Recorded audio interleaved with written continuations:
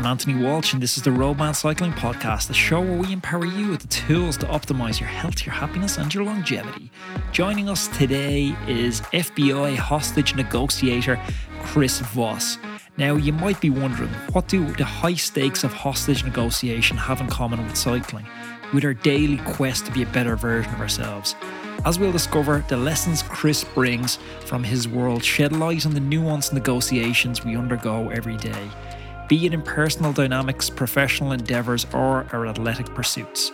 In today's discussion, we'll explore beyond the surface, uncovering perspectives that help us understand not only the subtleties of negotiation with others, but also the strategies for facing and embracing the various challenges that life presents us every day. Here's a little taste of what awaits you today. And in point of fact, stress is either if you believe it debilitates you, it does. If you believe it enhances your performance, it does. And there's one particular person that I used to think of that would instantly make me angry. Who was it? I'd love to be able to say. Because any adult over the age of 25 really struggles to stay in the moment. The more past we have, the more we either reflect on our past or compare it to our future. And if we're doing either, we are not in the moment. I was very enamored with myself, and I went to the head of the hostage negotiation team in New York and presented myself as a gift to her, ta-da, and was immediately rejected. He was suitably unimpressed with me.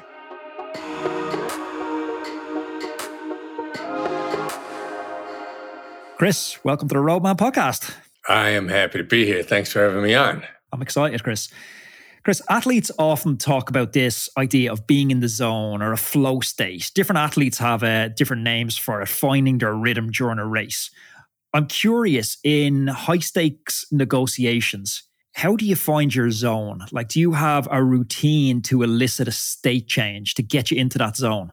Not necessarily a routine. I mean, I believe emotions are sort of a rock, paper, scissors approach. And depending upon the emotion you're trying to get yourself out of at the moment, there is sort of the highest performance, the zone, if you will, flow, is highly positive, but there's not always a direct route to the highly positive state. So if I find myself in a playful mood, and it doesn't have to be a high stakes negotiation, it could be any negotiation.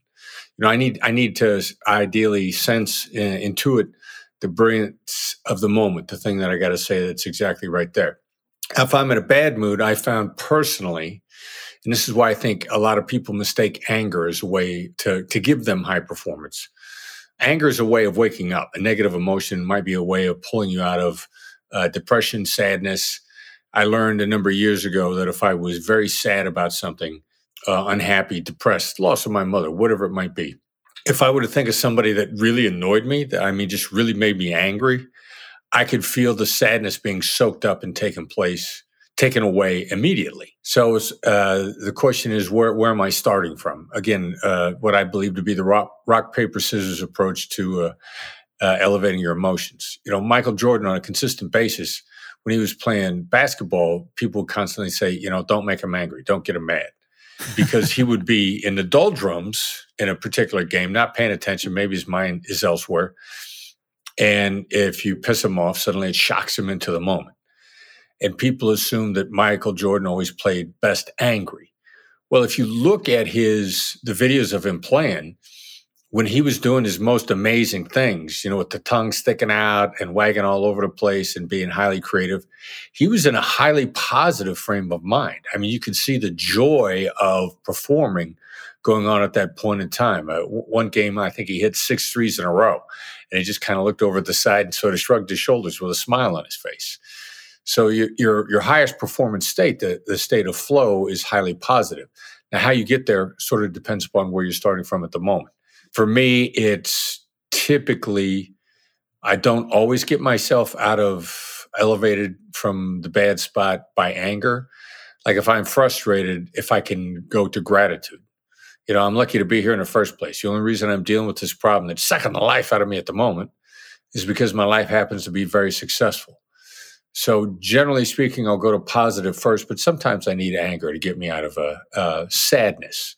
I think anger is the best cure for sadness. It's not the best high performance state, but it's better than being sad or depressed. And practically, how do you make that transition? Is that visualization? Is that breathing exercises? Well, out of sadness, they're just, and there's one particular person that I used to think of that would instantly make me angry. Who was it? I wish I'd love to be able to say. And I use that guy so many times, and I've gotten myself out of it so many times that thinking about him doesn't hardly make me angry at all anymore. But then for general maintenance, for mental health maintenance, it's gratitude first thing in the morning. I ran a gratitude exercise this morning. I try to change it a little bit each day, or discover something new. Today, what I wrote down on a journal that I keep is discover today, because any adult over the age of 25 really struggles to stay in the moment. The more past we have, the more we either reflect on our past or compare it to our future. And if we're doing either, we are not in the moment. And you can't be at your highest performance state unless you're in the moment. So default wiring of human beings is to be highly negative. Gratitude as a regular basis is good mental hygiene to keep you from that place in the first place. We kind of have a North Star on the podcast, and it's this mantra of health, happiness, and longevity. And a big part of this... What about vitality? You got longevity, vitality, which one are you going for there? They're all in there. It just had a nicer ring to it. But I think with either, a big part of it is it's stress management. It's not bringing home work with you. So by that I mean having like an adequate silo system to be able to compartmentalize stressful work situations. Now, I haven't had the experience of working in these high stress situations, but I know one of your early careers was working on a suicide hotline. Right. Firstly, I suppose, how did that come about? Well, I was very enamored with myself, and I went to the head of the hostage negotiation team in New York and presented myself as a gift to her, ta-da, and was immediately rejected. He was suitably unimpressed with me. Did a quick check on my resume. I had no resume to become a hostage negotiator. I was very young at the time. Theoretically, I still consider myself very young. But she went through the laundry list and rejected me. And being unwilling to, I don't believe that there's a problem you can't solve. Figure it out. So how do I solve this? She said, volunteer on a suicide hotline. I'm like, all right. Take advice from somebody in a position to give you advice. If somebody you'd either trade places with or has been where you want to go. And then actually follow that advice. So she told me to go volunteer on a suicide hotline. And I went there. My chief advantage for volunteering there was I didn't go there to help. The fact that I was helping people was icing on the cake, a secondary benefit. But I went there to learn a skill. I went there to learn. I love to learn. Like I can't get enough of learning. And so then I soaked it up. Each mistake I made was a learning experience. All right. So that's how you don't do it right. And through the course of time, what I found out just recently, I became very convinced that the process that I learned was the best process. Not perfect, but the best. Consequently, after I got off the hotline, the first hostage taking I was involved in, which was a really rare unicorn event, a bank robbery with hostages, which is really rare. I mean, exceedingly rare. In the United States this year, one of them won't happen in the entire country. And we're so conditioned with Hollywood movies to thinking that they happen. Like, I'm thinking of Pacino's first, possibly Pacino's best movie, Dog Day Afternoon. Right. Like, you just think these happen every day in the US. Yeah. And in point of fact, the bad guys know the police are coming. They get out of there before you show up. So, but I relaxed into the process. I remember very specifically, I didn't call it that then, but the way to deal with stress is to relax into it. And how do I know? I heard a neuroscientist laid it out for me exactly like that recently, Andrew Huberman. And I simultaneously found, these days I'm doing every health hack out there. I got a cold plunge in the backyard. My girlfriend, Wendy Starlin, gave me one for my birthday. And I found the difference that when I'm getting ready into the cold plunge, if I feel like I got to brace myself for it, it takes me longer to adapt. And I'd been telling myself, relax into it, relax into it. If you can tell yourself to relax into stress, your body mobilizes its resources differently. Your heart rate increases, your circulatory system increases its capacity to pump blood to your extremities when you relax. So consequently, if you can get yourself to relax into stress, your body mobilizes resources more effectively. So were you able to use that sort of strategy to compartmentalize it? Like, I'm thinking in a practical sense that if you're in a relationship or you have kids, I'm not sure what your personal situation was at the time, but a particularly stressful day in work on the suicide hotline, that must be hard to unplug from and come home and have, Netflix and chill with the missus. Yeah, that's a great question because I'm not sure if it's compartmentalization. I think maybe psychologists, counselors, psychiatrists probably called it that in the early days, because to me, compartmentalization is so like putting it in a closet and it's still there. And I'm not sure that when we effectively deal with it, it's still there if we deactivate it, if we process it, if we reinterpret it. I saw a bumper sticker a number of years ago that said, "What's the difference between adventure and ordeal?" Attitude. I like that. And in point of fact, stress is either if you believe it debilitates you, it does. If you believe it enhances your performance, it does.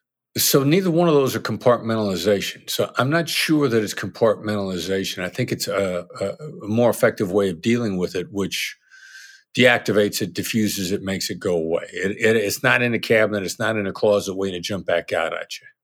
So given that you've lived through the experience of dealing with that, trauma from working on that hotline and continuing a functional life, is there lessons in that you Wait a minute, who said I was functional? There'd be a lot of people that argue that point. We'll hypothetically say you're functional, but is there a lesson from that you could pass on to an athlete who's looking to, I don't use the word compartmentalize again, but the athlete who's looking to compartmentalize that bad performance and say, okay, this bad performance doesn't define me and I can go on about the rest of my life because I wear multiple hats. I'm not just an athlete. I'm not just a person who responds on a hotline. I'm also a father. I'm also a husband. I'm also, a volunteer somewhere else.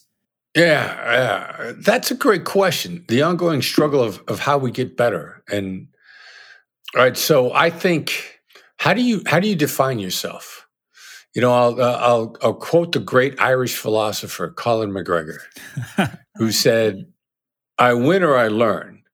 So then it takes defeat completely out of it. How do you characterize yourself? If you characterize yourself as a learner, you're going to do better. And then I'll draw another analogy because I'm watching the TV show Quarterbacks. It's about NFL quarterbacks, and three quarterbacks that it's looking at is the guy from the Kansas City Chiefs, a guy from the Minnesota Vikings, and a guy who's currently with the Falcons. The mental attitude of the three. The Chiefs guy who's won a couple of Super Bowls. God, I can see his face. I can't think of his name. You can tell he's constantly learning, which then means it's separate from having a goal.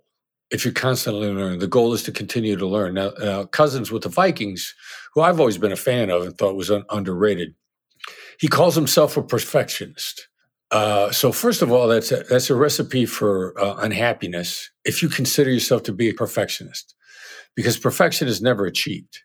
And if it is, you didn't learn anything from it. And so it's a recipe where he's almost constantly unhappy. Now the Chiefs guy is ridiculously happy all the time. I mean, he's having a ball. I mean, he's having the best time, and he's constantly learning. Now, when the Vikings, Kirk Cousins, they give him a new offensive coordinator, his first NFL game with the new offensive coordinator. They have a near perfect game. And he looks back on it and he says, that was almost too easy. It just went really well. Well, the hidden message there is he didn't learn anything. Now, the very next game, when things started going sideways on him, he was flummoxed. He was caught off guard. He hadn't learned from a previous experience. The Kansas City Chiefs guy, since he's learning all the time, he could put in a near perfect game. If his goal was a great game, then he has a great game. He doesn't learn anything, but he defines himself as a learner, a delighted learner at all times.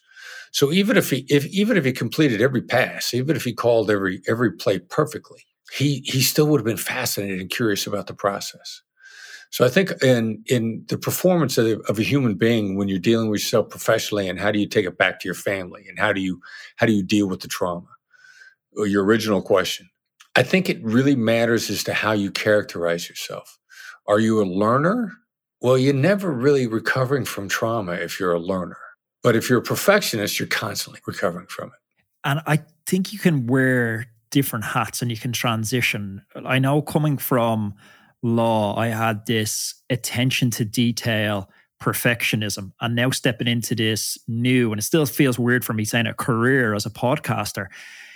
It's more akin to an art, and art is never finished. Art is only abandoned, because I could have spent a year researching for this podcast with you.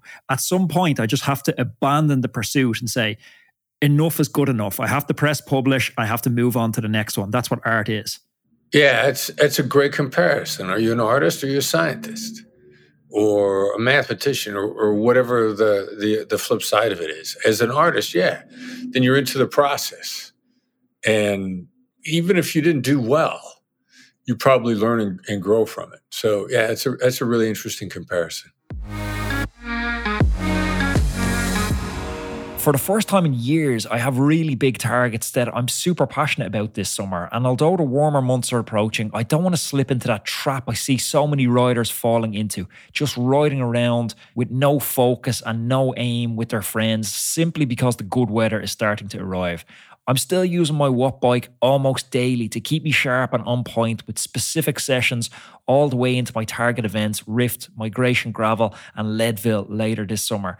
That's why I'm really happy to be partnering with Wattbike. The Wattbike Atom, it's sitting next to the desk in the recording studio, and if I have an hour between interviews, I jump on. It's removing all those friction points for me. No more 10-minute setup, unfolding legs, banging my knees off stuff, connection issues. It just works every single time. The Atom is perfect for riding Zwift because it has those crisp gear changes. Boom, boom. 1% power accuracy and max gradient capability of 25%. If only my legs had a max gradient capability of 25%.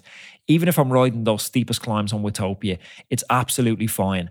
I'm actually riding that custom gearing setup, so if I'm riding a particularly hilly route, I'll select a more climbing suitable gear ratio. It's the business. If you're looking for an indoor trainer, if you're looking to stay sharp this summer and not lose that hard-earned fitness over the winter, I couldn't recommend the Wattbike setup any higher. It's the last indoor trainer you're ever going to need. Head on over to wattbike.com now and check out their full range.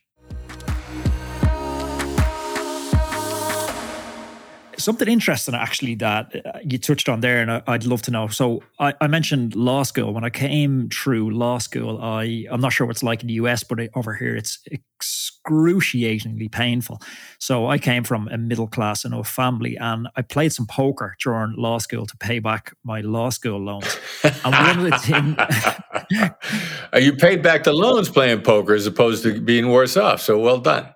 Yeah, but I had a really tight system where I was just trying to earn like $15 an hour, and I'd only play when nightclubs were thrown out. So I'd be playing against drunk people and I'd play totally sober. So anything I could to stack that advantage because I wasn't a super player. But you do learn to read opponents, and that's very similar in sport. We're always reading opponents. You're looking for a micro tell. You know, you're looking behind the glasses. How fatigued is this person? You're analysing pedal strokes. You're looking at the way they take a drink from their bottle. In a negotiation, is this the same thing? How do you get a read on your opponent? Well, yeah, you are looking for the micro tells, but then what you do with them is really the difference. Because the micro tells are helping you diagnose the barriers on the other side, the fears, exactly what their fears are. And you can't ignore them. One of the things in our most recent thinking now in a Black Swan group, we've come up with the 11 commandments of negotiation. And I think number 4 is, thou shalt not ignore latent signs, which is effectively microtells. The difference with a great negotiation is I'm going to use the microtells to figure out how we can collaborate. It's as if we were playing poker and we want to pool our cards so that we come up with the best hand possible. Now, that's a frightening and scary thing to do, but that's exactly what great collaboration is about, pooling our resources so we get the maximum possible return out of the deal. We both feel very good about the fact that we collaborated, and ideally we're in a long-term relationship of trust. And that's the real biggest difference, because people want to know, is our negotiations playing poker or our negotiations playing chess? Well, actually it's neither, unless you're playing poker so that you can put your cards together so the two of you can have the best hand on the table. But the similarity, why a lot of people, I think, get confused and want it to be poker, is you are looking for microtells. You're trying to figure out what the other side is hiding, and you're trying to get them to willingly collaborate with you, as opposed to figure out what they're hiding so you can beat them. You used the word collaborate 5 times there. And I think that's so telling, that you're trying to move the negotiation, be this a negotiation in work, a family negotiation, anything. You're trying to move it away from something that has a binary outcome, like one winner and one loser, and something where we can both win in this. Yeah, because I know as a selfish, self-centered mercenary, I'm going to make the most money if you and I collaborate over the long term. We can trust each other. We look out for each other. You want to go fast, go alone. You want to go far, go as a team. I will be, if I'm nothing but a mercenary, I will be far more wealthy if you and I team up and work together with a high degree of trust.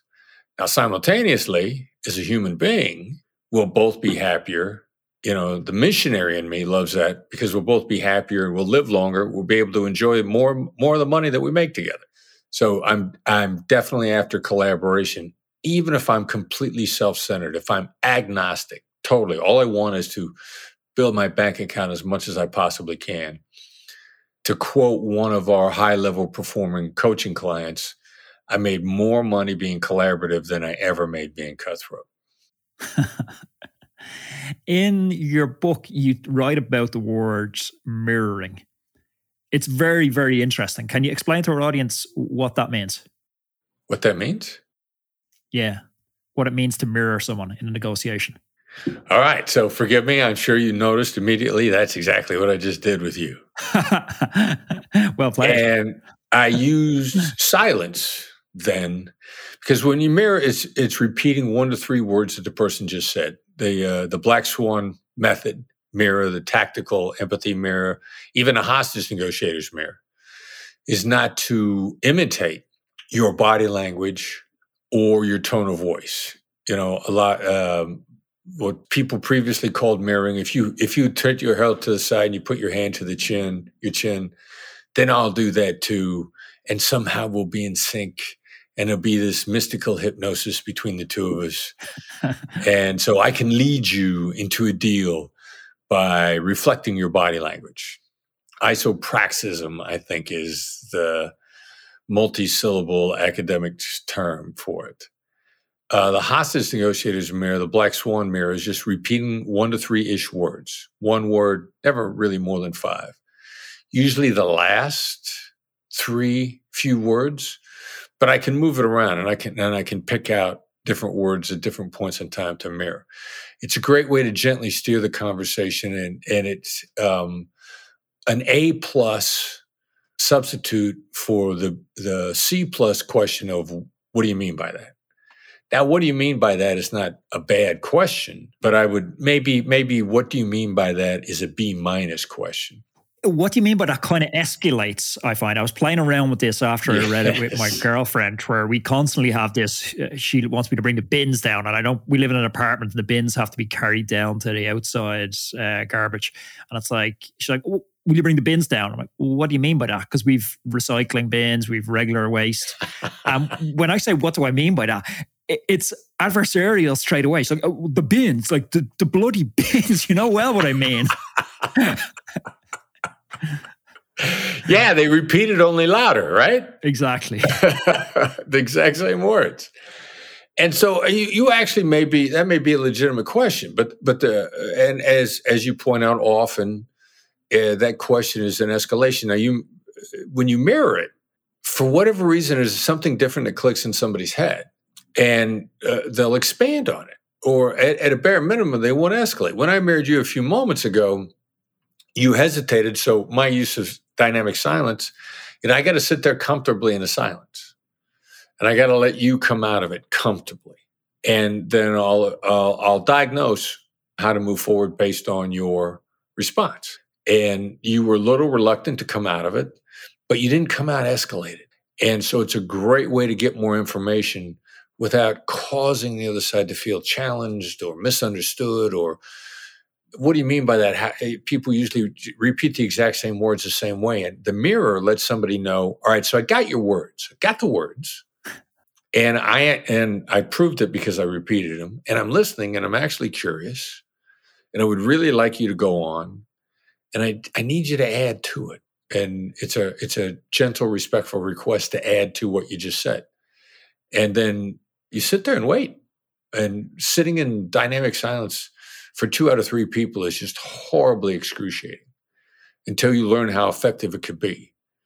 And when you learn how effective silence could be, I mean, you're using it all the time.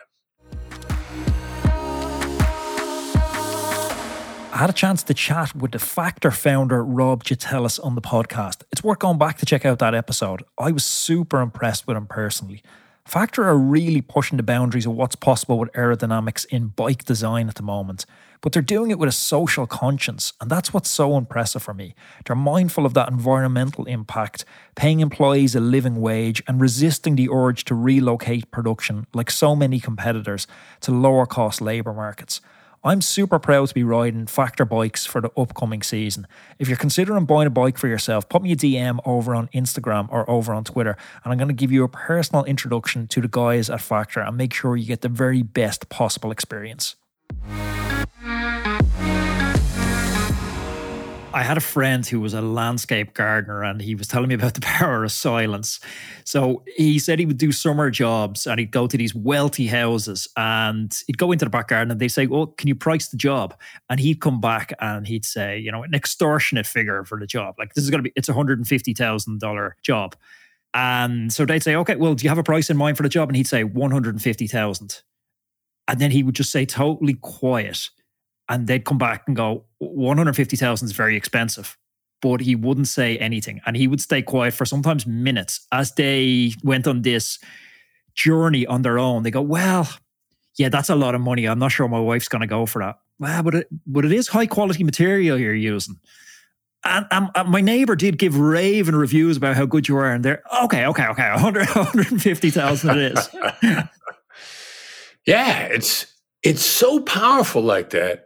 It's really amazing how many people are afraid to do it, just horrified by it. And everybody's got 2 or 3 examples, but I think until you've actually done it and experienced yourself is what really breaks the barrier. You got to feel success for yourself, no matter how many times you see it around you.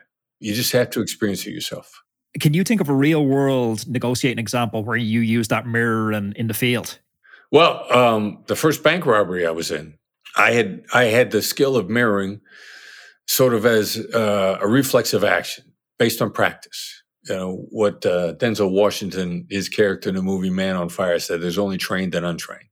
And so I had been training and I had been mirroring. And in the bank robbery, I was moving towards a point in time where I was getting ready to confront the bank robber over his identity. He'd been hiding it from us for a very long time. Wouldn't even give us his first name. And the negotiator was on the phone ahead of me, just said, "Okay, I'm going to call you Billy, just to give you a name." And by the time they put me on the phone, we 99% sure identified him based on voice ID and some other circumstances. And I was told to confront him with his name.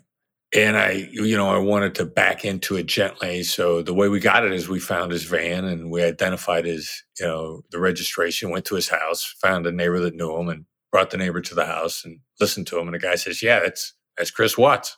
So I'm going to back into it by asking him about the van, which he doesn't know that we found. And I start talking about the van.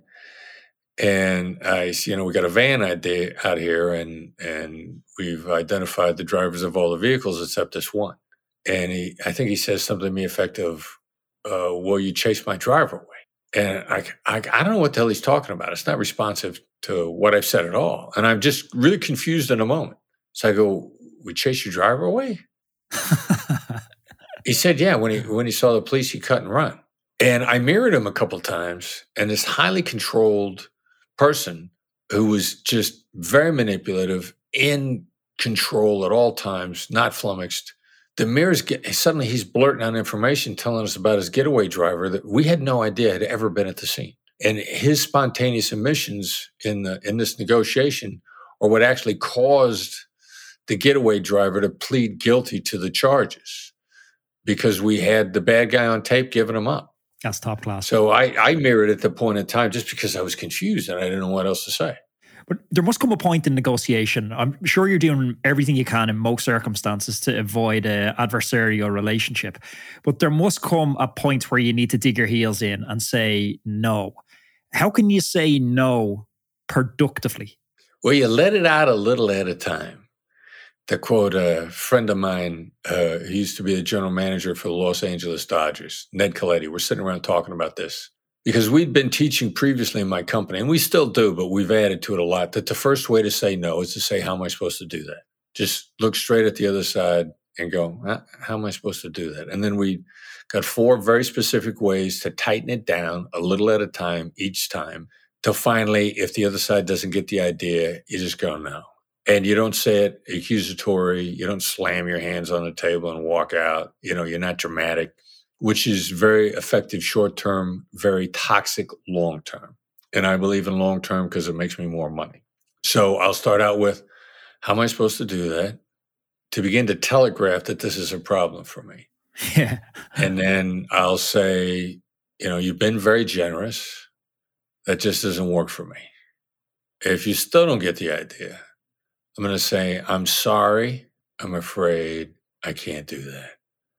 And if you're still pushing me, that's when I just go, no. And at that point in time, I'm prepared to walk out the door. But each time I let no out, I warned you. What I did was, I don't want to blindside you with no. I don't want you to get caught off guard. I want you to know it's coming, because the last impression is the lasting impression. And if I hit you with a no, boom, right off the bat, my last impression is very negative. You feel caught off guard. You feel angry. If I gently let it out a little at a time, when I finally say it, inside you go like, well, you warned me. And you're far less angry, and you're far more likely to come back and be collaborative later. Like these hostage negotiation situations, they're so highly charged and highly pressurized. They remind me of when I talk to athletes on the podcast and they've been building up for a 4-year Olympic cycle. And, maybe a 4-year Olympic cycle doesn't even do justice to the preparation that goes into events like this. It's maybe a lifetime building up to the 4-year Olympic cycle. And then it all boils down to one day. And it's similar on this. I know it's not all boiling down to one day, but as you highlighted, they're quite infrequent. How do you manage that weight of expectation when you get in there? And by weight of expectation, let me just clarify that before you answer it.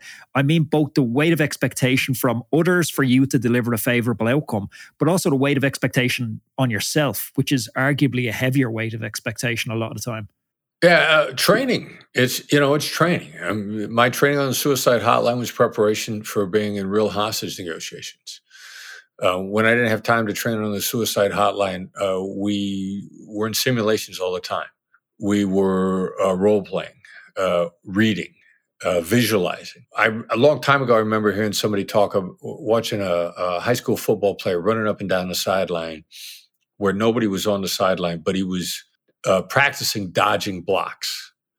And I heard one of the fathers say, oh, that's visualization. He's envisioning his performance. And so you're practicing, you're training, you're preparing, you're visualizing yourself doing it correctly, and you're visualizing the outcomes.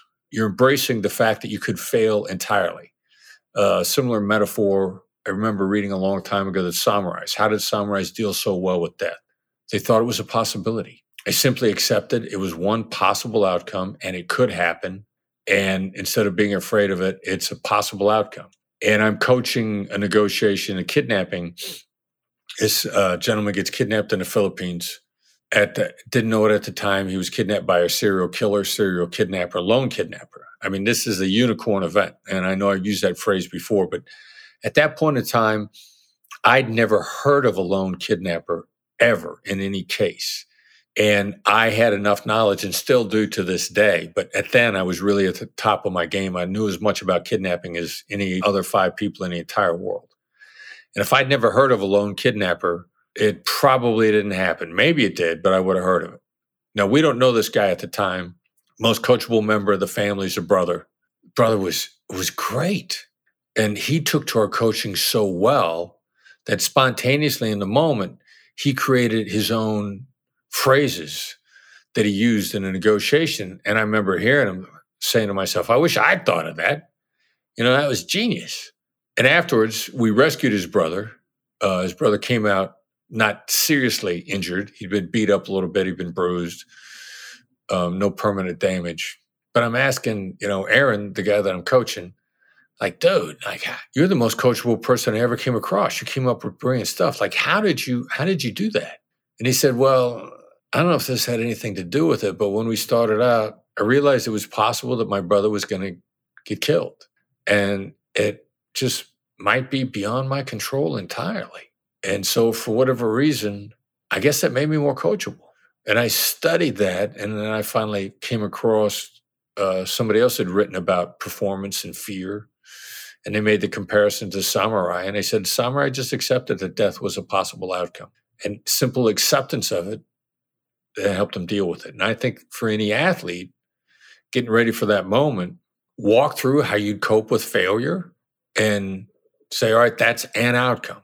However I've imagined it is probably a flawed imagination. But if I imagine the worst and I see myself moving on and dealing with it, then the chances that I will successfully are there. And in point of fact, it increases my chances of never seeing failure if I'm not afraid of it, if I've just accepted it's a possible outcome.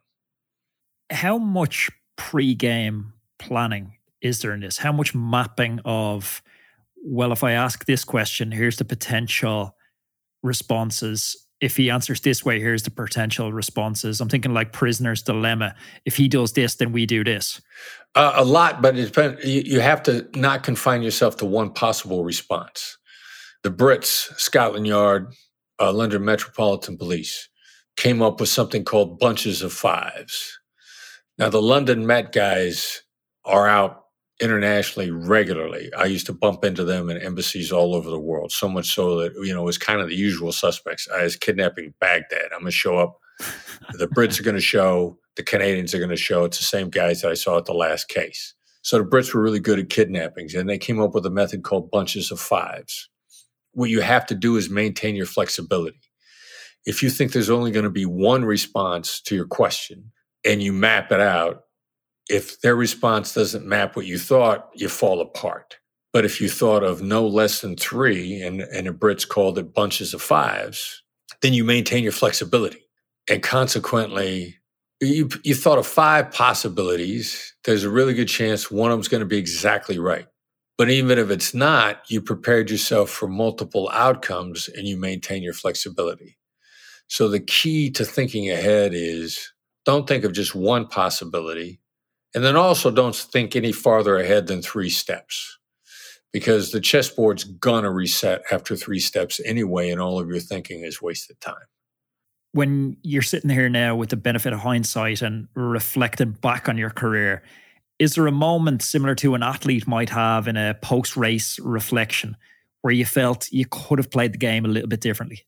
Yeah, there is that moment. And to save yourself and to really to be fair and to the universe, because even in that moment, it's a world of imperfect information. Like, if I'd have changed my behavior, that doesn't guarantee the outcome would have changed.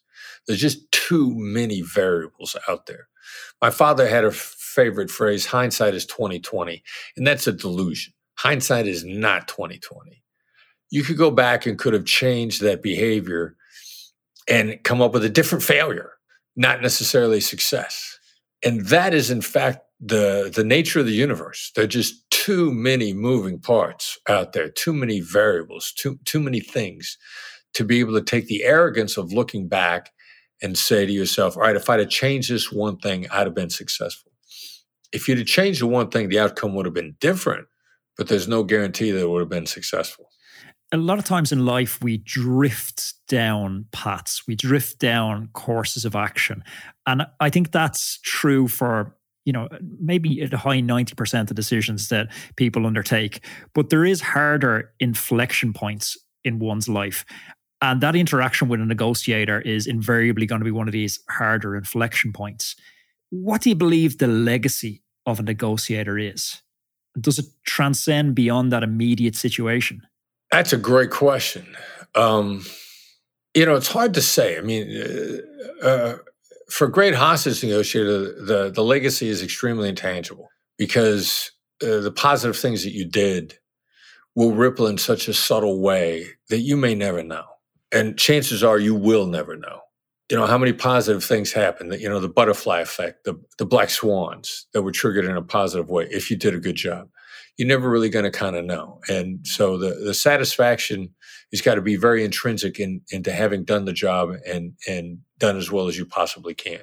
And I think that it's the same thing in a business negotiation. I mean, it's really hard to track real success and the ripple effects of real success. Failure is usually much easier to track, and people want to take blame, and that's a little bit self-centered, and it could be more debilitating. But the legacy of being positive is very hard. And then the real issue is whether or not did you learn from it. In a case in the Philippines, the Burnham-Sabero case, 2 out of 3 of the Americans didn't make it out alive, and most of the Filipinos, probably a third of them, got killed because 2/3 of them got out because their families were free to ransom them out. They were operating under a different set of rules. But the Americans that got killed in that, especially towards the end, Martin Burnham was killed by friendly fire, and his wife Gracia lived, but she was shot and wounded. I initially took that as a tremendous failure, and then I thought, all right, so if we apply the lessons that we've learned from this, it's going to end up saving lives. Now, that's really hard to do, and there's very small consolation for the Burnham family. And we use those lessons to save lives on down the line. So how do you process it, I guess, is the question.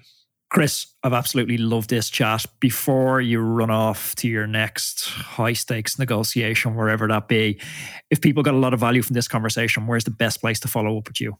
The best way is to subscribe to our newsletter. You go to the website, blackswanltd.com, BLACKSWANLTD.com. Upper right-hand corner, The Edge is our newsletter. Hit that tab. There are back articles. The great thing about The Edge is it's actionable and it's concise. Emphasis on concise. You don't have to take a nap after you read it, or it's not a heavy read. It's a short, actionable article. We're going to ask for your email. We're going to want you to email it to you on Tuesday morning, wherever you are in the world. Monday's your buffer day. Mondays, get back to work, handle all your admin stuff.